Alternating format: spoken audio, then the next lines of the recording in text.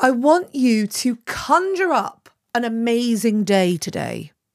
Hello, I'm Kate Cocker and this is your Everyday Positivity from the Volley Network. And what do I mean by conjuring up? Well, I want you to conjure up with absolute certainty as well. So, I went to see a psychic a couple of weeks ago, purely out of curiosity. I went in feeling all out of joint and disgruntled and all out of sorts, and slightly cynical that I'm not sure there's someone in the spirit world looking out for me, but we'll go with it. It's fine. I like the idea.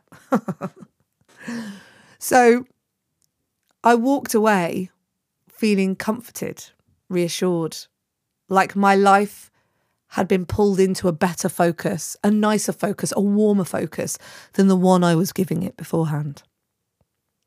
And it's really fascinating because the way that the ideas were given to me when the reading was being done was done in such a way that it allowed me to choose, right? So things like the psychic would say, "Are you thinking about moving?" And I would go, "Oh yes, there's something in my life where I'm looking at investing in another property. So, that's considered moving." It could have been anything in that moment. And then, from that, yes, that's what I'm thinking of doing. She'd say, yes, I could sense that. It's going to be okay. Then she'd say something like, "There's a man in your life. He's really good to you." Of course, my brain goes to my husband. Could be any man in my life, but I decide it's my husband. And she says, "He's like an angel for you." And I, of course, decide that he is my angel. He looks after me, right? And so essentially, what the psychic provided me with was a total reframe on the things I had in front of me, a reframe on understanding the things that were coming that I was worrying about in a way that felt that it was fueled by love. And so I left less cynical.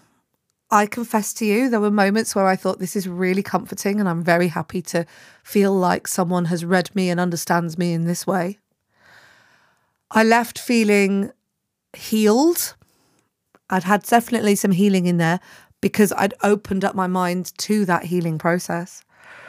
And I left with a renewed understanding that you and I have the opportunity every single day to frame your world positively, frame our world positively. And that's what I mean by conjuring up today. It's the perfect day. You can ask yourself the right question, the framing question that you need. So if I ask you today this, there's something good happening for you today.